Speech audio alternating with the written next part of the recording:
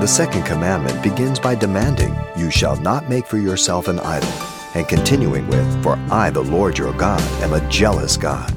And on today's Simple Truths, Pastor Xavier Reese explains the direct correlation between man's idolatry and God's jealousy. The God we serve is holy, demanding both his jealousy and his wrath. Otherwise, he could not be holy. He would be unholy. It demands it.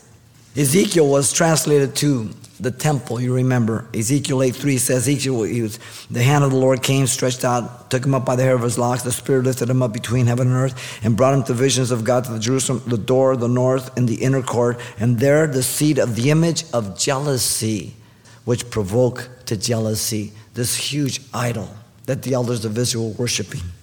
Ezekiel 16:38, and I will judge you as a woman who breaks wedlock and sheds blood are judges. I will bring blood upon you in my fury and jealousy. Who's he talking to? His people. For the Lord God is a jealous God among you, lest the anger of the Lord your God arouse against you and destroy you from the face of the earth. Deuteronomy 6:15. Warning. Joshua says you cannot serve the Lord, for he is a holy God. He is a jealous God. He will not forgive your transgressions nor your sins. Joshua 24:19. Aren't you glad you don't have to be perfect? Aren't you glad that all he requires is that you be in Christ, repentant? None of us would make it. I'll probably be the first one that didn't make it. Some of you guys think, I'm probably the biggest goof of all of you guys. God's mercy, God's grace.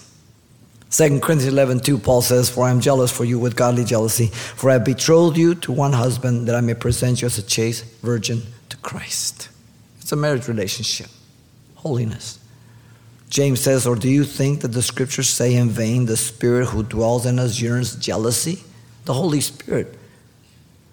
When he sees you trying to be unfaithful to God, it grieves him. He becomes jealous. It convicts you. Pulls you back. Isaiah 42:8, I am the Lord, that is my name, and my glory I will not give to another, nor my praise to carved images. Very, very clear. The explanation of the second commandment vindicates Yahweh's judgment on idolatry. And it should be no surprise to us. Have you ever thought about some of the things that go on in the world? You know, some Christians have backed up. I remember Jerry Falwell, when there was that big tsunami or something, he said there was a judgment of God and everybody got real mad at him. And he took it back. Well, he shouldn't have. Because a lot of these things that happen, we know Romans 1 says that God's wrath is revealed from heaven against all ungodliness right now, right? It continues to do so.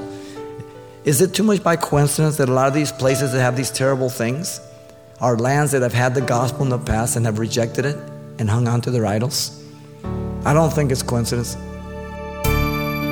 You've been listening to Simple Truths with Pastor Xavier Reese, a daily devotional of the enriching and precious truths found in God's Word. And we're pleased to say that many of the studies you hear on Simple Truths are available on cassette or CD. Simply give us a call at 800-651-8352 for information on how to receive a copy.